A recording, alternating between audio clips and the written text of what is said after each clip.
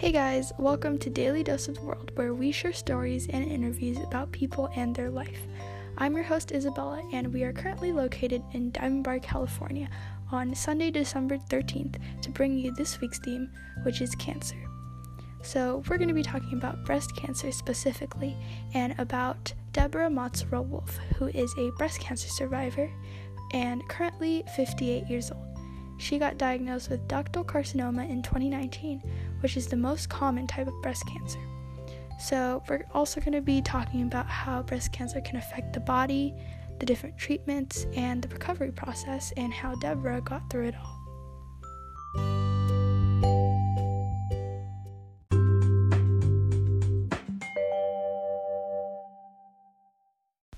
So breast cancer actually affects the body when some of the breast cells begin to grow abnormally, and then these cells divide more rapidly than the healthy cells do, and then they continue to grow, forming a lump or a mass, and then these cells can spread through your breast to your lymph nodes or to other parts of your body. There are actually 4 stages to breast cancer, and about 1 in 38 women die of breast cancer each year, which is about 2.6%. Some of the symptoms is a lump in the breast or bloody discharge from the nipple, and changes in the shape or texture of the nipple or breast. Deborah actually lost her hair during chemotherapy, which we'll cover later, but surprisingly she didn't get sick.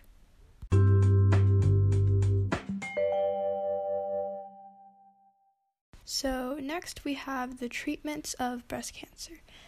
Treatments actually depend on what stage the cancer is in, so some factors are the size of the tumor, the number of lymph nodes affected, or whether the cancer has spread to other parts of the body.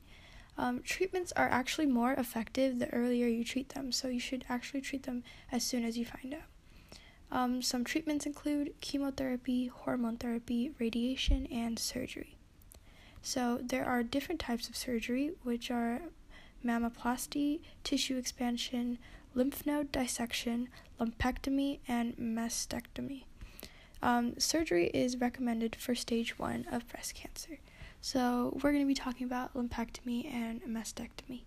Lumpectomy can be performed as an outpatient procedure, and that actually means you can go home right after the surgery because you don't need to stay in the hospital overnight.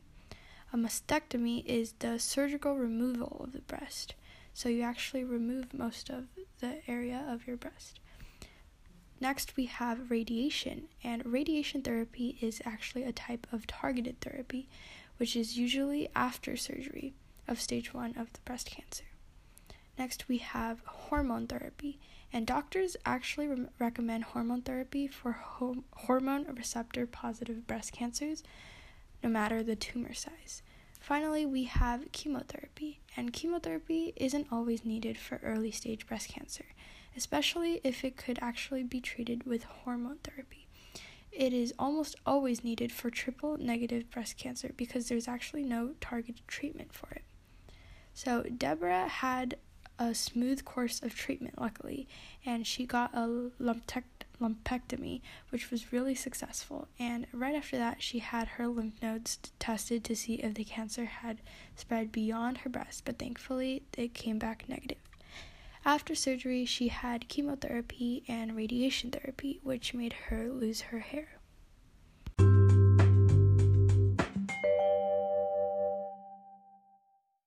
So Deborah was actually really lucky to have spotted the breast tumor in the early stages in order to treat it and recover.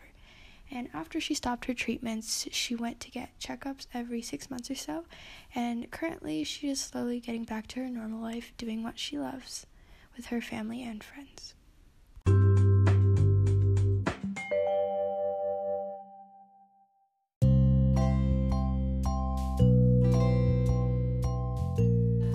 Alright, to wrap this week's podcast up, let's discuss ways to prevent breast cancer or just cancer in general. Everyone should keep a healthy lifestyle, don't drink or smoke, and stay physically active so everyone can have a long and healthy life.